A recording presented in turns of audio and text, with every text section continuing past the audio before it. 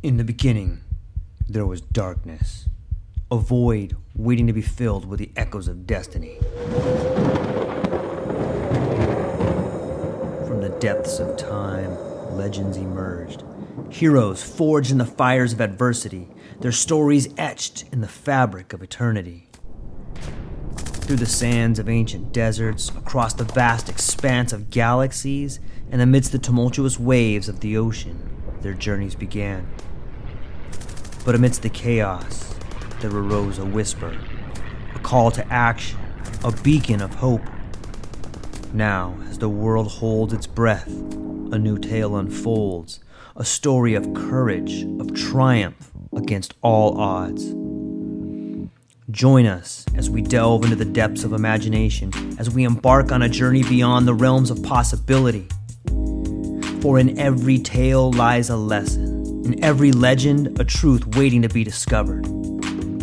This is not just a podcast. This is an odyssey, a quest for knowledge, a quest for inspiration, a quest for the very essence of what it means to be human. Welcome, dear listeners, to a world of infinite possibilities. Welcome, dear listeners, to the True Life Podcast.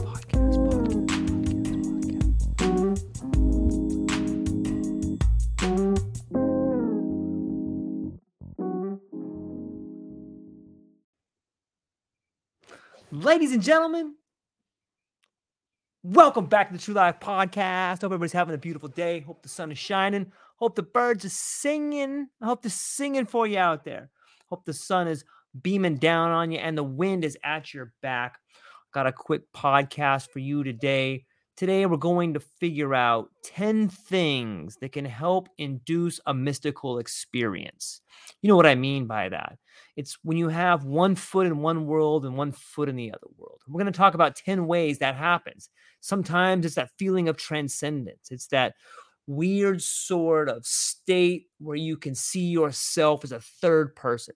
And there's a few ways throughout history that people have found themselves in these states. Number 10 is isolation. A lot of the times we as human beings find ourselves isolated. And what that does to us is it allows us to be free of distractions. A lot of times you'll hear people talk about being in isolation tanks. In those isolation tanks, it almost simulates like what it's like to be in the womb. So you're surrounded, there's no lights on, you're floating. But the same sort of isolation can happen in a prison camp. The same sort of isolation you can do for yourself in a dark room with no lights on and no music playing. It's an interesting way to induce a mystical state. So isolation is one way where when we cut off all of the sort of distractions, when we cut off all the sensory information coming into us, it allows us time to think. It allows us time to contemplate.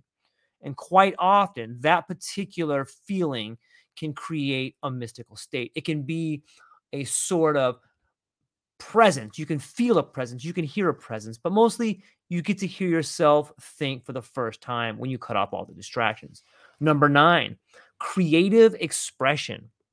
Creative expression is another way in which we find ourselves entering these mystical states. I've spoken to lots of people who have been writers or artists, and I'm sure that if you're listening to this, perhaps you're an artist or you're a writer or you know someone that is. If you are a writer or an artist, I'm sure that at times you felt that the power when creating something is almost as if something is working through you.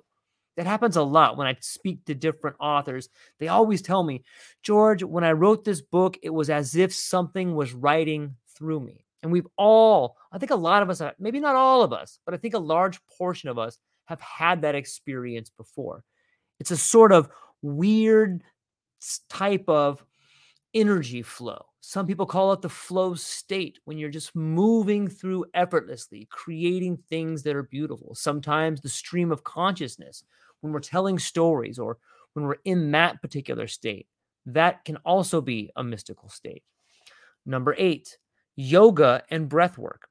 Quite often, you'll hear people talking about their yoga practices. Sometimes you'll hear them talk about breath work. A common figure who speaks lots about breath work is the gentleman that goes by the name of Wim Hof. He's been able to use different breathing techniques to climb up some of the largest mountains in the world in a pair of shorts. So what he's been able to demonstrate is that through breath work alone, you can control not only your emotions, but the physical nature of your body. Imagine climbing Mount Everest in a pair of shorts. It seems ridiculous, right? But he's done it. Wim Hof has also dove into icy cold lakes for and held his breath for ridiculous amounts of time. He's definitely worth checking out if you haven't heard of him before. Wim Hof. He does a certain type of breath work that allows you to fill your body with oxygen. He even believes that at times he's able to cure himself of different sorts of disease and maladies. So breath work is definitely something that you can do to enter a mystical state. Number 7, intense emotional experiences. Just think for a moment. Strong emotions like love or grief, they can lead to profound insights. Sometimes good, sometimes bad. If you're a younger person, you may not have had the luxury or horror of falling into your first love. And I say those kind of tongue in cheek because it can be a beautiful experience, and it often is. But in our first experience of love, a lot of times what happens is we don't understand what the other person may not like us. That's where you start to see obsession begin to sink in, or you see some jealousy for the first time. And you don't know how to handle it. And it can become a really tricky experience. So love is one way. Love is a very strong, powerful way to enter an emotional or mystical state. Another emotional experience could be death. A lot of times when we're close to someone, sometimes even a pet, but more often a loved family member, sitting by their side when they're taking their last breath, we feel as if our part of us is dying. Anyone who's ever been to a funeral can tell you about the sort of weighty black feeling that weighs on you. Maybe it's because everyone's wearing black, or maybe because the word death seems so heavy, but it definitely seems to carry with it a lot of weight. Maybe that's someone leaving the world, or whatever it is, or however you want to describe it. It's definitely another way in which people find themselves entering these mystical states. Number 6, nature. Nature is one of the most beautiful ways you can find yourself entering a mystical state. I've often said that perhaps better than any sort of Ivy League school or any school at all is learning by the foot of a waterfall, or laying on a battered coastline, or going for a walk after a storm or on a clear sunny day. There is so much that can be revealed to you when you find yourself not only in the natural process, but in nature alone. I've often had some of my greatest insights where I've been on a walk and just thinking clear and looking out and noticing that the same patterns that happen out in my garden are also happening inside my life. I'll give you an example of that. And I think most gardeners know this, but if you just take time to go out in your garden and you watch how the plant grows, think about a flowering vine that somehow knows that it should climb up the tree and begin to bloom on August 8th at 4:27 p.m. on some idle Tuesday. The same way that that flowering vine knows when to open at the optimum time, so too does that voice in your heart or that voice in your head know what's right for you. So think about that when you find that voice calling to you or your heart opening up to you. Think of that flowering vine, and that will help you understand the mystical state that you're in. I think it's also something that you can be constantly reminded of when you find yourself in nature, which is a great way to enter mystical states. Number 6 is near-death experiences. We've covered this one a little bit, but unlike the actual death experience where you're at a funeral, this one is a near-death experience that you yourself have. Maybe you've been in a car ride before, and all of a sudden someone pumps the brakes and time slows down. Your eyes dilate and everything gets bigger around you. Maybe you've been held at gunpoint before. Maybe you were in the service and someone actually tried to kill you. Maybe something happened where you were taking a bath and someone was going to throw in a toaster. Okay, pretty sure that wouldn't happen, but maybe it did to you. Either way, a near-death experience is something that can really change the way you see the world. And it's that near-death experience that is synonymous or is a mystical state. Anytime you can see reality in a different way, I think is fitting for a mystical state. And a near-death experience can definitely do that for you. Number 4, rituals and ceremonies. Now, this is something that a lot of us have. If you live in the West, you probably are devoid on some level of the rituals and ceremonies. If you look to different cultures, be it in South America or the Far East, you see these ideas that, there's all kinds of ceremonies that happen. When we look back to ancient Greece, we see the rites of Eleusis. We see people coming of age. We see the passing away and the ceremonies that happen there. But in the West Coast, you can hear echoes of them, like in a quinceañera or a bar mitzvah or a prom date. These are some sort of strange vibrations that are left over from rites of passage.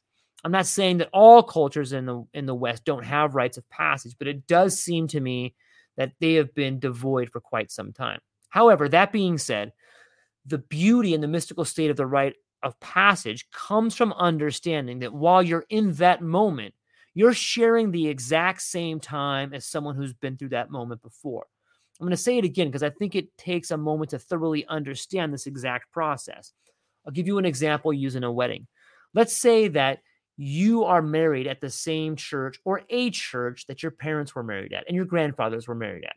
Maybe they weren't married at a church, but maybe they were married in the eyes of God somewhere.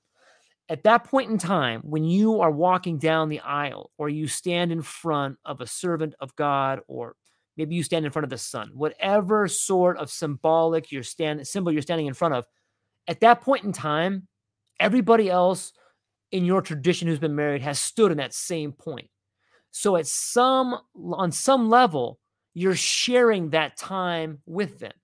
If you're married and you ask somebody else about when they got married, then you will definitely begin to hear similarities in the stories that happen. Perhaps they kiss the bride, perhaps they lift the veil for the first time, or maybe the father walks the bride down the aisle. But these are all ways that are mystical because they are sharing the same amount of time. It's something like a sacred time versus a profane time, which is like getting up and not really paying attention, maybe getting lost in a TikTok video or a YouTube video. Number 3, deep prayer. This is a different way that kind of combines, I would say, almost isolation and nature together. To me, deep prayer is a way in which we make a conscious decision to block out all of the surrounding distractions. And it can be done. Think about a narrow changing of focus. A lot of times this happens when you're in a heightened state of awareness, when your adrenaline's going. But I think prayer does this as well. Prayer is a way in which we can hyper focus the very things that are important to us. If you think about the contents of prayer, a lot of the times in prayer, people are hoping, they are wishing, and they're hoping for a positive outcome. But in hoping and in wishing and in speaking those words out loud or in your mind, what you're doing is creating a conscious pattern of how you want your life to move forward in. And when you do that, I believe whether you say it out loud, I think you probably should say it out loud. I think there's something to be said about saying the words and giving them their own space. But if you just repeat it in your mind on multiple times, however you want to pray, I think that the powers of prayer are real and one of the best ways to get into a mystical state. The people that pray more often seem to be more focused and they seem to find their way to the goals and to the outcomes that they want. Prayer may not give you the exact roadmap to do it, but it will definitely give you the courage and the ability to keep moving forward when times get tough. And I think that is a mystical state in itself. Number 2 is meditation. Similar to prayer, meditation is a way in which we find a way to get in touch with our authentic self. I know that sounds like a mouthful of words, and you're probably thinking to yourself, authentic self, George, what are you talking about? I'm my authentic self every day. My question to you is, are you really your authentic self?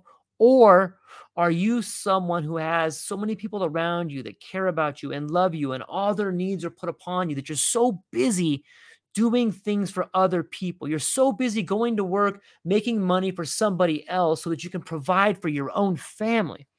That's something we all do and we all get caught up in. However, I think if you take time to meditate or you take time to pray or enter any one of these 9 different mystical states, I think that you will find a way to get in touch with your authentic self. And I don't think that your authentic self is someone that wants to make everyone around them less. Does that kind of make sense? I think if you want to be your authentic self, then you are someone who gives benefit to everybody else, even when it's challenging. What I mean by that, if I can clarify for just a moment, is that being authentic means standing up for what you believe in, regardless if it's right or wrong. If you believe it, then you should have the courage to go out and act out in that way. I'm not saying go out and do something horrible. Hopefully, you don't believe horrible things. But the truth is, we all kind of believe some horrible things from time to time. And the only way you're going to get better is if you be your authentic self. And sometimes you get slapped down. Sometimes you realize that the authentic self that you strove to be is kind of a dummy. I know because I've done it plenty of times, but it's a blessing because what happens is you realize, hey, maybe I'm not a dummy. Maybe I just made a mistake. But because you had the courage to be authentic about what you really feel, then someone else had the courage to help you find a better way. And I think the only way that you find a better way is to live an authentic way, if that kind of makes sense. And now, the number one way, at least for me, to enter a mystical state. I bet you nobody can guess this. Boom, psychedelics. Now, these are not for everybody. If you find yourself with a family history of mental conditions, you might already be on psychedelics. But the truth is, anybody before taking this step should definitely consult a doctor, do your own research. But now that I put that disclaimer out of the way, I believe that the psychedelic experience is hands down the best way to find your not only authentic self, but to be in a mystical state. A mystical state provided by psychedelics can mean many things. It can mean seeing yourself in another dimension. It can mean seeing yourself in the third person. It can mean seeing yourself outside of time. It can mean seeing yourself in slow motion, or it can mean seeing yourself in the future speeded up at 1,000,000 miles an hour. A psychedelic experience is a way in which all of us, okay, maybe not all of us, but a psychedelic experience is a way in which an individual can have the opportunity to see things they've never seen before, or maybe the way they haven't seen things in a long time. One of my particular ideas or one of my theories on the reason why psychedelics provide such a beautiful, natural, vibrant, and amazing state of mind is that I think for the first time in a long time, when you're on psychedelics, you are free from the mental conditioning. I think it was Bob Marley who said something along the lines of, free yourself from mental slavery, for none but themselves can free their minds. And I think that that's what a high dose of psychedelics do, is they free you from this mental slavery. And let me be clear when I say mental slavery, what I'm talking about is the condition that you've been in since you begun to learn the language. Language is a way of conditioning us to see things the way society wants us to see it. When you think about the alphabet, you think about the way you were taught A, B, C, D, E, F. Like you're taught this interesting pattern of saying words that help you remember this thing. What you're really doing is making connections in your brain. What you're really doing is finding a way to see the world in a pattern that's not even your pattern. It's a pattern that society has given to you to help you become an effective part of the bigger pattern. And it's effective, it works, but it's kind of bullshit in a lot of ways because it keeps you from being your authentic self. When you find yourself in a nice, neat pattern, you no longer have these sharp edges. You no longer have these intricate little things about you that make you different than everybody else. And so when you take psychedelics, I think it frees you from that mental conditioning. It frees you from other people's definitions of what the world is. And for the first time in however many years old you are regaining the ability to define not only the world around you, but to define what is possible in your life, in your family's life, in your dreams, in your passions. And this is the main reason why I think entering the mystical state is something people should focus on. And it doesn't matter if you use rites and rituals, near-death experiences, psychedelic substances, meditation, isolation, nature, yoga, creative experiences, surrender, or selflessness.